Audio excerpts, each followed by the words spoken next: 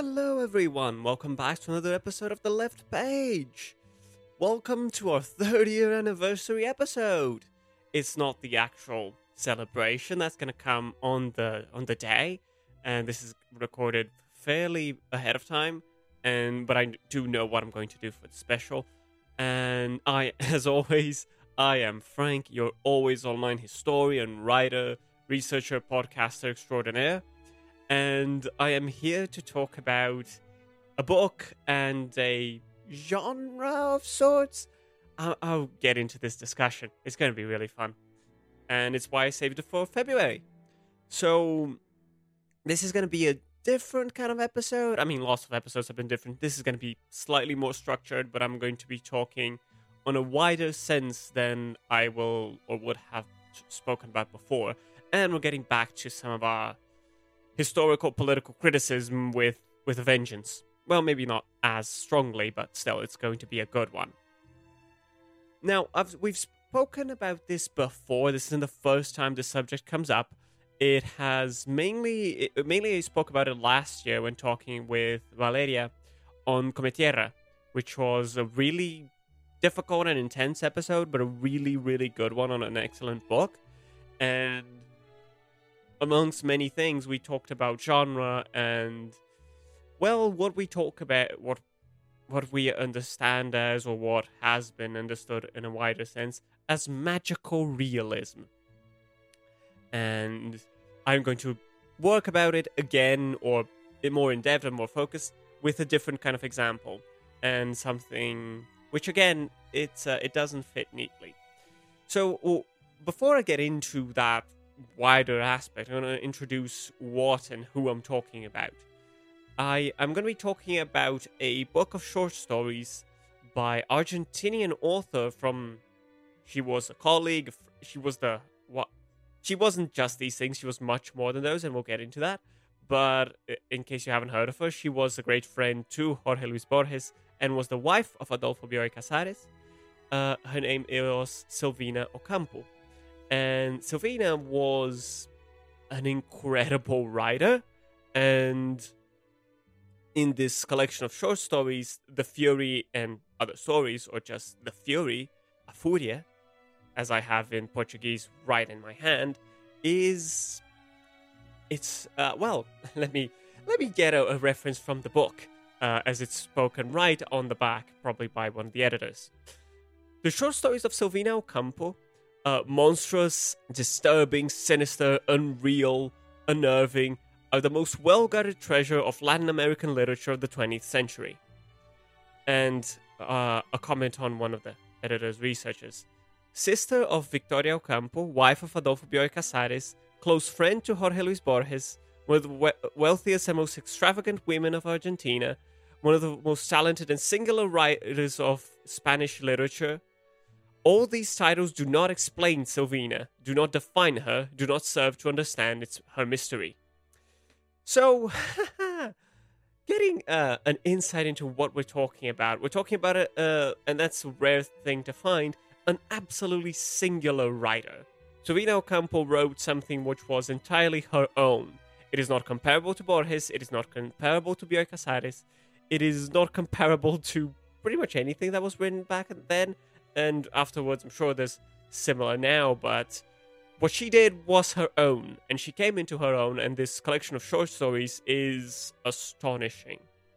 Now, what I want to talk about, and I'm going to talk a bit about her short stories and what she goes as well, but one of the reasons I want to talk about this is the insufficiency and some of the limitations and the imperialism of the category of magical realism. Because, of course, I do believe, as something that a writer posits to themselves, it's like, okay, I want to write magical realism. Of course, like, as the writer, you're the one that can define or get closer to what you're trying to do.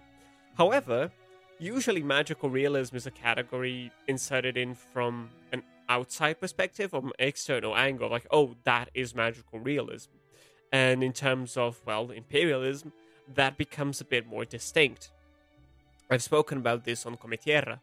When Googling the book and Googling for an English edition, since I read it in Spanish,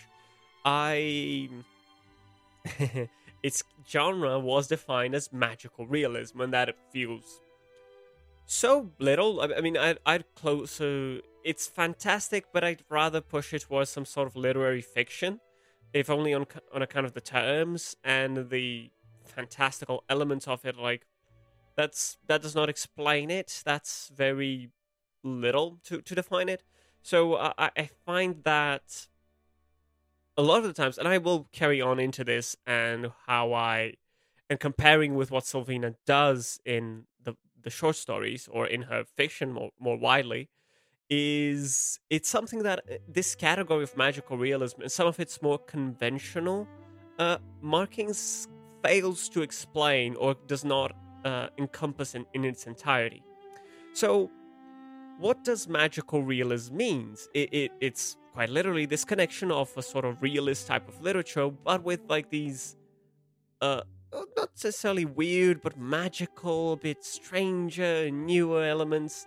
And at times it operates in certain grim and darker scenarios. A lot of the sort of relevant symbols or relevant fiction or that represents magical realism, so to speak, is on the one hand certain avenues of African literatures, in the sense of like independence literatures and works of literature and fiction that were written afterwards. I'm thinking, for example, of a writer in Portuguese, Mia Couto, but others in terms of what they end up creating and operating.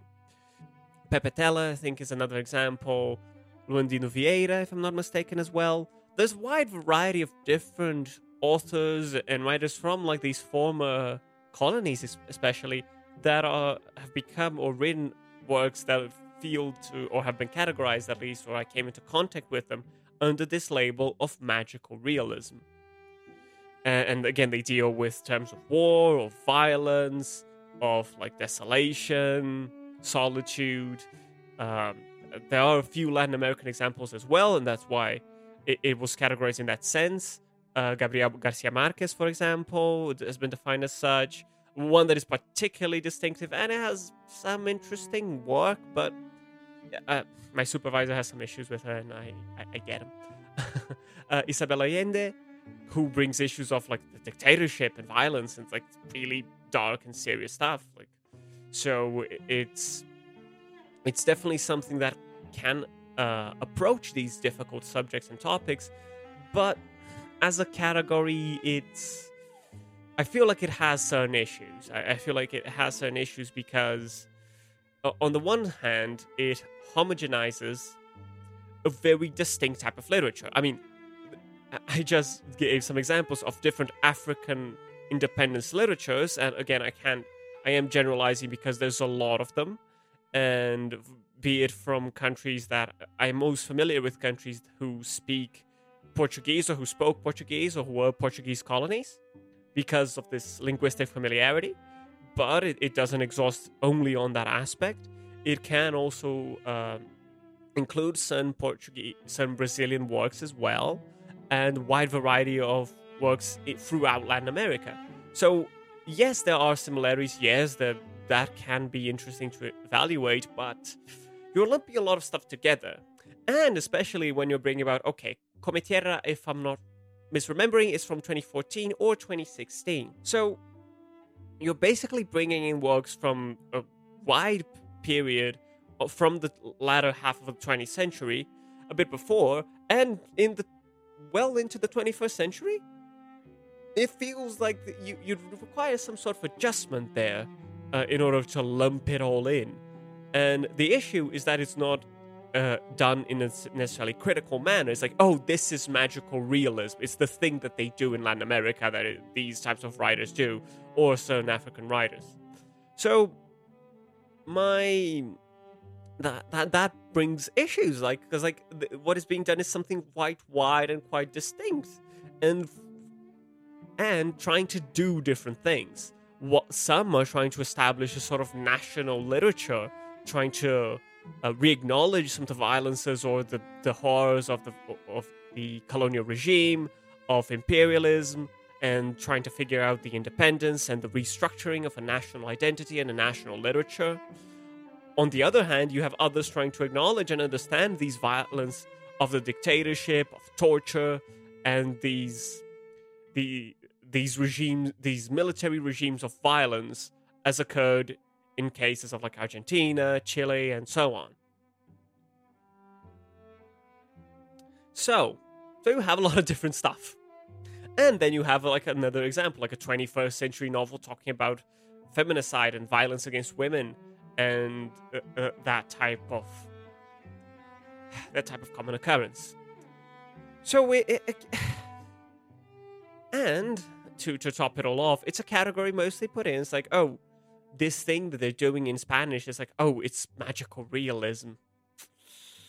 Imperialism is not a thing that dies down. It really doesn't, unfortunately. I wish it did. So it feels very simplistic to do all that, and I think the category, the way that it's been operated and the way that it brings so many different things with so many different purposes and with so many different executions and languages and backgrounds and things together, it's more than just ahistorical.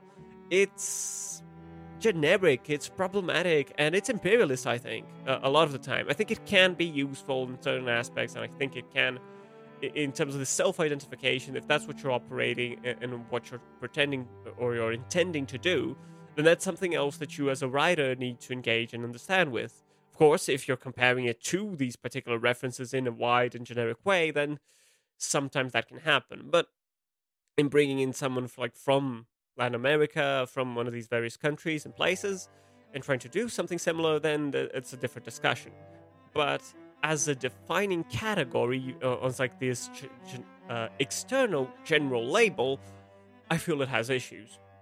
And I think they are sufficiently well justified for me to be careful of that judgment, and the way that it's been used and pointed at these objects.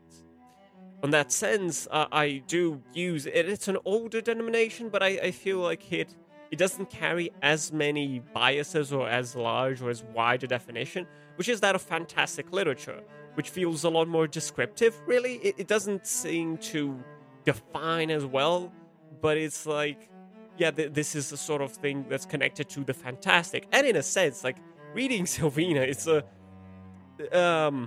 it's almost gothic. She does stuff which is almost gothic, or that is quite gothic, now that I think about it. Yeah, that makes sense.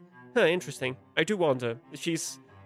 I'll get into her stuff in a minute, but it's, to put it as magical realism because there's weird stuff that's not easily scientifically explained happening, feels very shallow.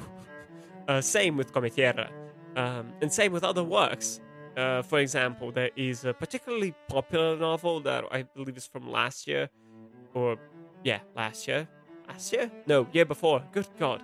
Which is the Crooked Plow. I may have mentioned this work before, and it's sort of this realist novel trying to gather like into this aspect of more interior, rural Brazil, and aspects of oppression and violence and different other cultural and religious backgrounds, and these beliefs that come from or connect with African beliefs and African traditions.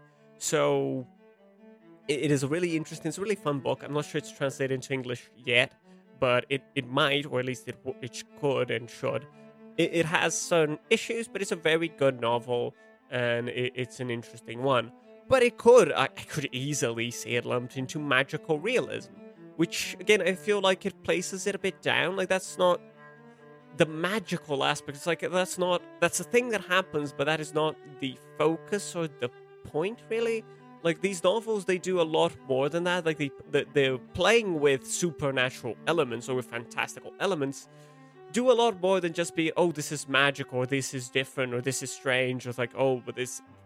And it creates a division as well, like, oh, this isn't realism, this is magical realism, this is that other thing. It creates this othering effect as well. So I have my issues with magical realism.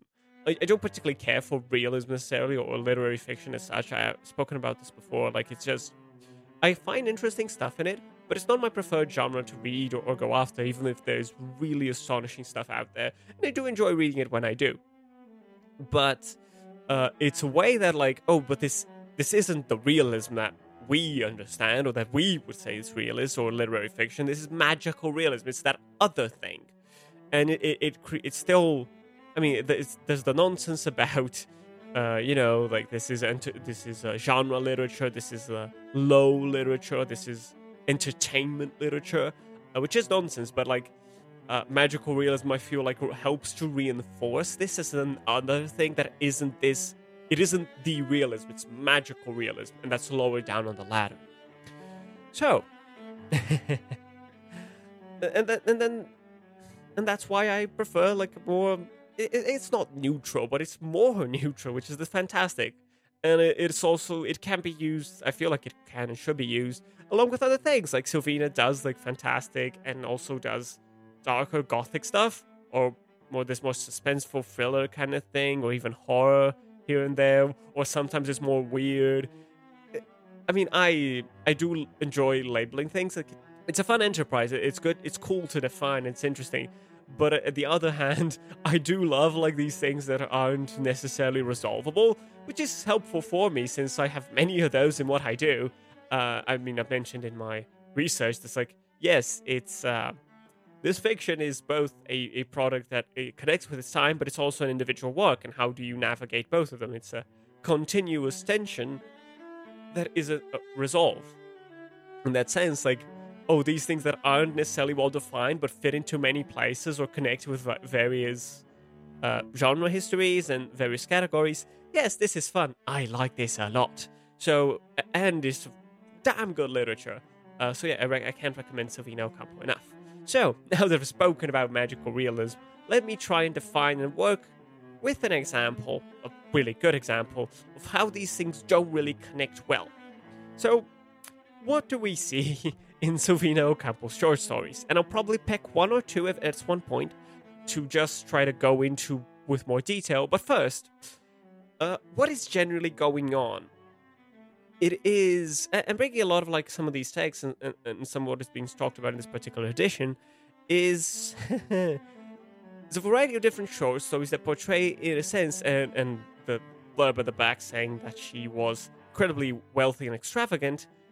It is an insight, a great deal, into a sort of bourgeois life, bourgeois Argentinian life. And, some aspects of wealth and power and this bourgeois family.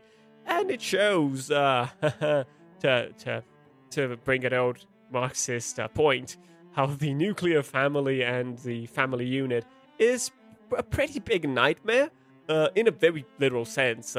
Death, tragedy, horror, violence, blood, fire. It's all here, yay. It's a portrayal of like a dispassionate, cold, stuck in their ways and very rotten elite, without any mercy. There's a real naked horror there. There's a violence and an atrocity there, which lies at the heart of the bourgeois family. And in these cases, really, like, it's not just the usual exploitation, the usual violence.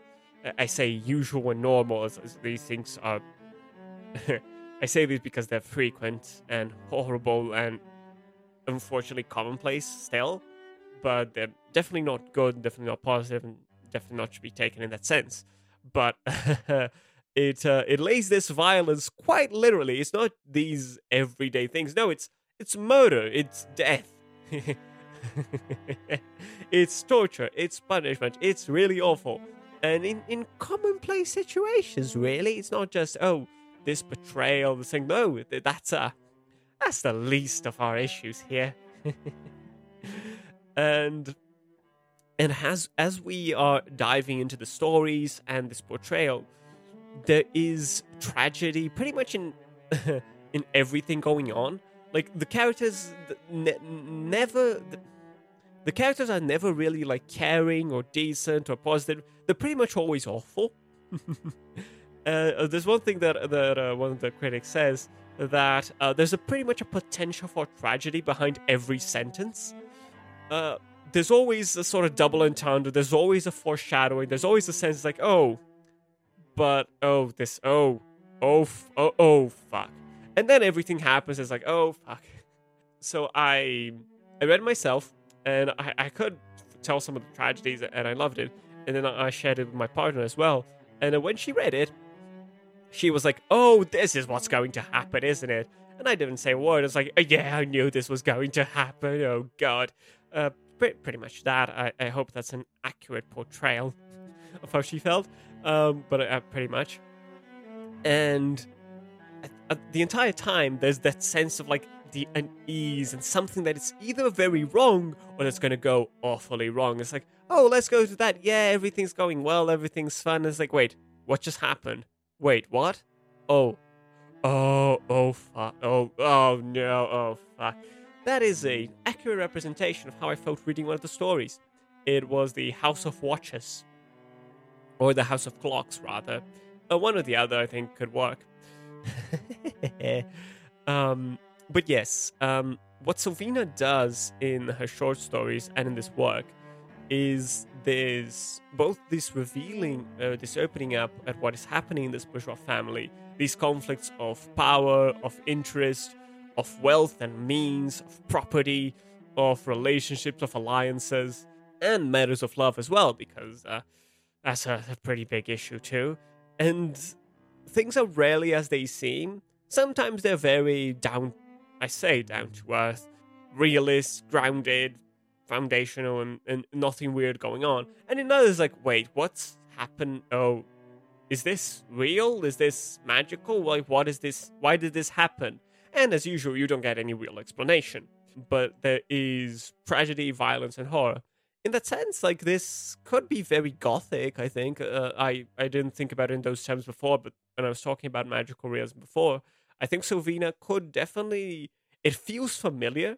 I mean, I spoken last year about the Robert Murray Gilchrist's collection that Daniel Peterson did of his short stories, and I Am Stone, which I thoroughly recommend, and recommend the episode. And a lot of those stories, they have that sense like, something isn't quite as it seems, and something's gonna go wrong. That unease, it's like, oh no. And that is the case here. When I was reading, it's like, oh god, oh yeah, okay, what is the, oh right, fuck. And the characters themselves, I was talking about them being uncaring, they're fairly dispassionate. There's like, okay, we need to do this, yes, we're gonna kill them. And, oof. It's all I'm going to say. Oof. And something that is really interesting and is very particular, there is both a play with an idea of innocence and a lack of innocence. So let me explain what that means as well, which is something in particular and doesn't happen all the time.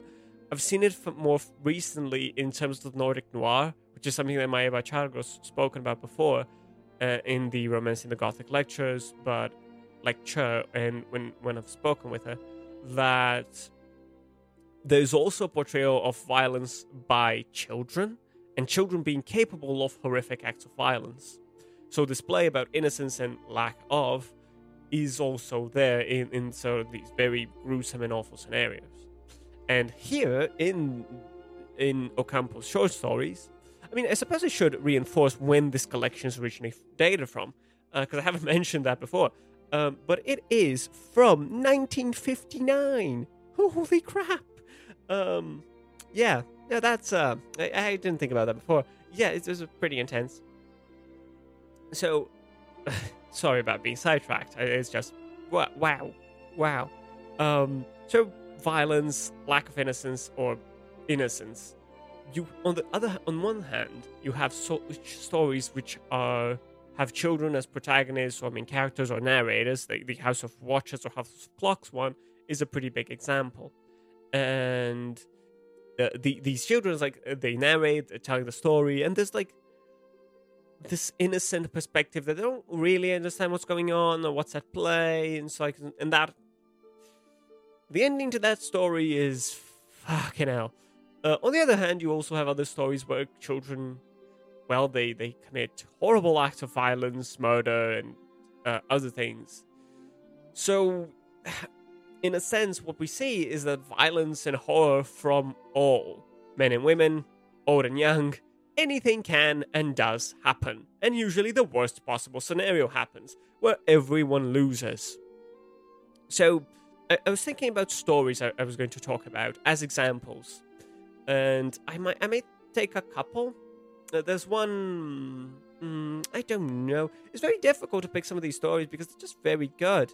But to get an example, and it is described by one of the blurbs in the book as Julio Cortázar's favorite story, which is the House of Sugar.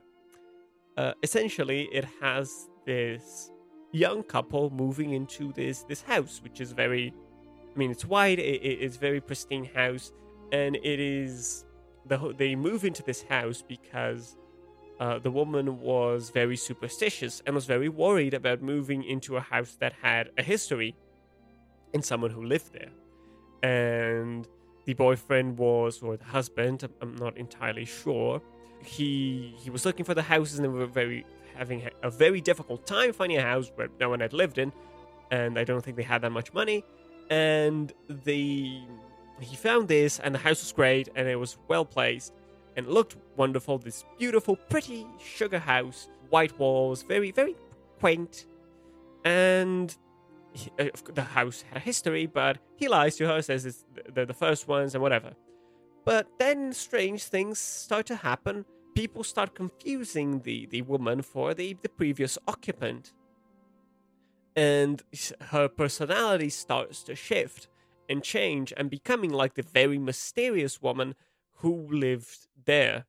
And the husband starts noticing that and finding it weird. The woman doesn't find that weird at all. She starts to embrace that. Since we have his perspective, we're never really sure what's going on, how the woman feels, which is another interesting perspective. Silvina plays a lot in terms of perspective and who's telling the stories, men and women, young and old. It's never just like, oh, it's this single work. No, she plays around the entire time with narration, with perspective, with these different voices, and like. He's a very typical, it's like, oh yeah, no, this is a dickish of a man narrating the story, and she pulls it off really well. And so he tries to look for the previous occupant, the mysterious woman who had many affairs and many beloveds, many boyfriends, that's something along those types of lines. And he finds out that she had passed away, but she had left like a last message. It's like, that she was apparently terrified that someone would move into her house and wear her dresses and go out with her boyfriends and have conversations with someone on a bridge, which is something he had done with her partner. And the story eventually ends with her just like becoming even more and more like her, and just one day leaving and never coming back. And finally, at the end, he's uncertain of what exactly happened. Like she had transformed into someone else, really, and he puts it at the end. Now I don't know who was whose victim in this sugar house that is now uninhabited. So it's very unclear that if it was the house, if it was him, it was her, if it was the previous occupant, what exactly happened in that entire story. Still a very good story and a really interesting one. And again, it's like a sense of the weird, this creeping, unnerving aspects like that really do creep in, and it's like, oh, what is actually happening? And there are others which are much more violent and terrifying. I mentioned the House of Clocks, which ends in a murder, because of course it does. What other one do I want to talk about that I feel could... I think The Fury is particularly emblematic, which is the one that titles the short story. And in it, what happens is this man, how he's telling the story about this woman who he had met, who was apparently quite strange and had this child around that she was apparently always taking care of, with a drum, who was driving him insane, and how they were really into each other, but it was apparently a secret affair, and just a very bizarre relationship. And she tells a story about how she had apparently been responsible for a murder of a close childhood friend, as you do, I guess. She the whole time seems to play with him and sort of tease him along, and never gives him what he wants. and she says that she is like this terrible woman who is dangerous, and it's like, oh, well, I'll be dangerous to you, I'll show you. And then apparently at one point, like, the kid sort of runs away and he goes after it and finds it, but the woman's gone, and without any explanation, and the boy never mentions much and is never really helpful, and the man is sort of like this bachelor scumbag kind of thing, isn't really being nice, and is apparently threatening the kid with the drum, and then it's like he's sort of in a panic, trying to figure out what to do, and returning the kid where he does not know where. And then let me read the 3 last paragraphs to just give you a sense of what can happen in this story, or in Silvina's stories. He started screaming. I suppose I should give you a warning for, like, murder and violence against children, because it's about to get worse. He started screaming. I grabbed him by the neck. I asked him to be quiet. He did not want to listen to me. I covered his mouth with a pillow. He resisted for a few minutes, then remained immobile, with eyes closed. To hesitate is one of my damnations. During minutes that felt like an eternity, I repeated, what am I going to do? Now I'm just hoping that the door to my cell is opened, where I'm still incarcerated. I've always been like this. In order to not provoke a scandal, I was capable of committing a murder. So this both gives you a sense of the type of character that we have in these stories, who is like, so these were your priorities. Holy shit. And what can happen in this story? Something that is this bizarre love affair, which is very strange, and there's weird circumstances about this woman who is this sort of nanny, and is then, like, gone, and this man who is just, like, in order to keep things stable, just kills a child. Things are going really well, and a lot of these, this wasn't necessarily an example, but many others shows these, like, wealthy environments and these large families of means, and these parties and events and celebrations, and things going wrong and people dying. I won't go into other stories and spoilers, because they're really good, and I recommend everyone read them. Even this one is like, the whole development is just like, whoa. They all have a sense of, like, whiplash as they go, but it's never, like, crude or unprepared. No, because you're the whole time, you're ready for something, but it's never what you imagine. It's always so much worse. So, and this isn't something that can be framed into, like, oh, magical realism just because, oh, there's something weird going on, oh, there's something magical. No, it's a lot more than that, and again, it looks and feels like a reductive label when placed such as it can be, and such as it has been, and witnessed it being. These stories, these writers, and these texts do so much more than just, like, a magical type of realism. No, they're engaging with, like, this particular subject, or in this particular framing, and these weirds, and in terms of Silvina as well, like, living with Borges and Bioy Casares is definitely in terms like, oh, this is a fantastic literature.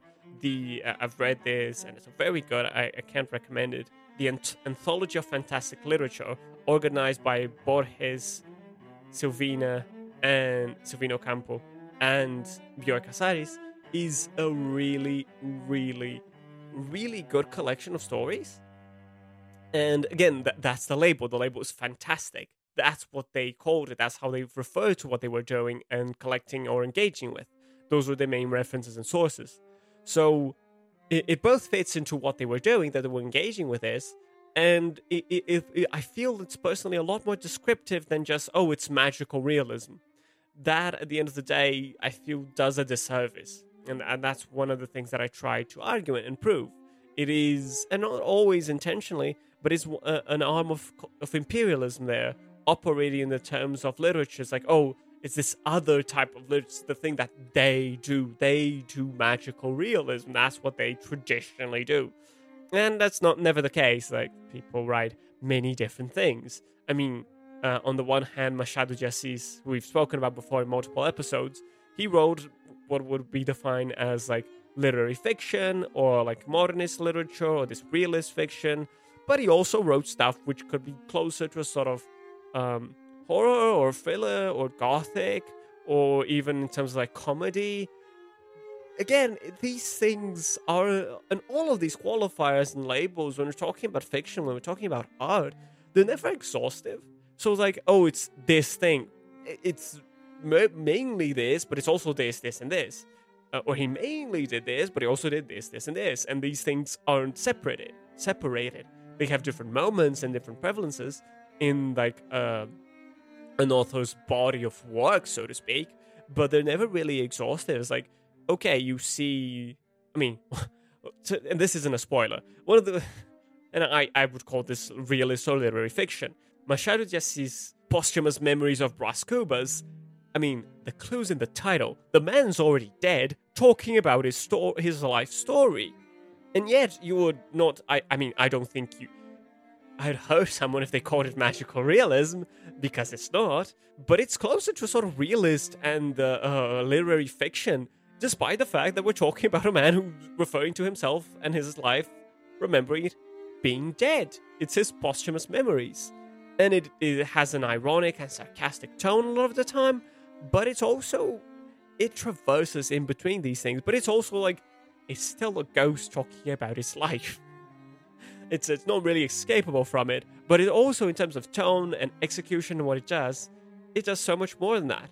Maybe I'll do Posthumous Memories of Brás Cubas this year. It's a really amazing book. It's fun. It's generally fun because it's taking the piss out of the Brazilian 19th century elite as ample, because Brás Cubas a dick. He's horrible. So it's a really sarcastic book a lot of the time and really fun, while also being like really interesting. Machado de Assis was an amazing writer. Like I think that can never be overemphasized. He was just brilliant. And so yeah, I do recommend that if you're interested in that kind of thing, and so like Imperial Brazil, Imperial to Republic of Brazil, that sort of point, but it's mostly the Imperial Brazilian period. And it just talks a lot of talks about slavery, talks about this economic elite and exploitation, all of that. It's a very good work. And again, it's not, there's this major, fantastical, supernatural element at the start and heart of the novel that comes in the title. And yet, to call it magical realism would be doing it a disservice and would be limiting the novel. And especially as an external perspective, like, it's just that kind of thing. It's what they do. Well, I smell an imperialism there. So yeah, hopefully I've been able to sort of coalesce some of my thoughts in terms of magical realism and some of the growing issues I've had with it. The more I understand, the more I've seen it used, and the more I've understood how it's been used. And it's like, I see how it can work in certain ways, but I feel like it's not really necessary, or it doesn't contribute as much, and there are other ways of going at it, as I've tried to explain and elaborate, I hope.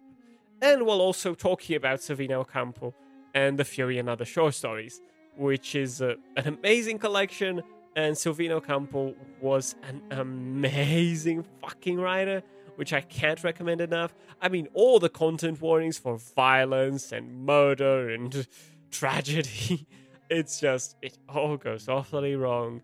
But it's also incredible in what it does. And it just happens like so quick and so intense, like, oh fuck, and now there's a body in the room, as I've read. So yeah, I can't recommend Silvina Ocampo enough. So yeah, thank you so much for listening, everyone. Hopefully you've enjoyed this episode. This was a lot of fun to do. I was really excited about this episode when I realized, I read this, I want to talk about this. This was one of my favorite books that I read last year.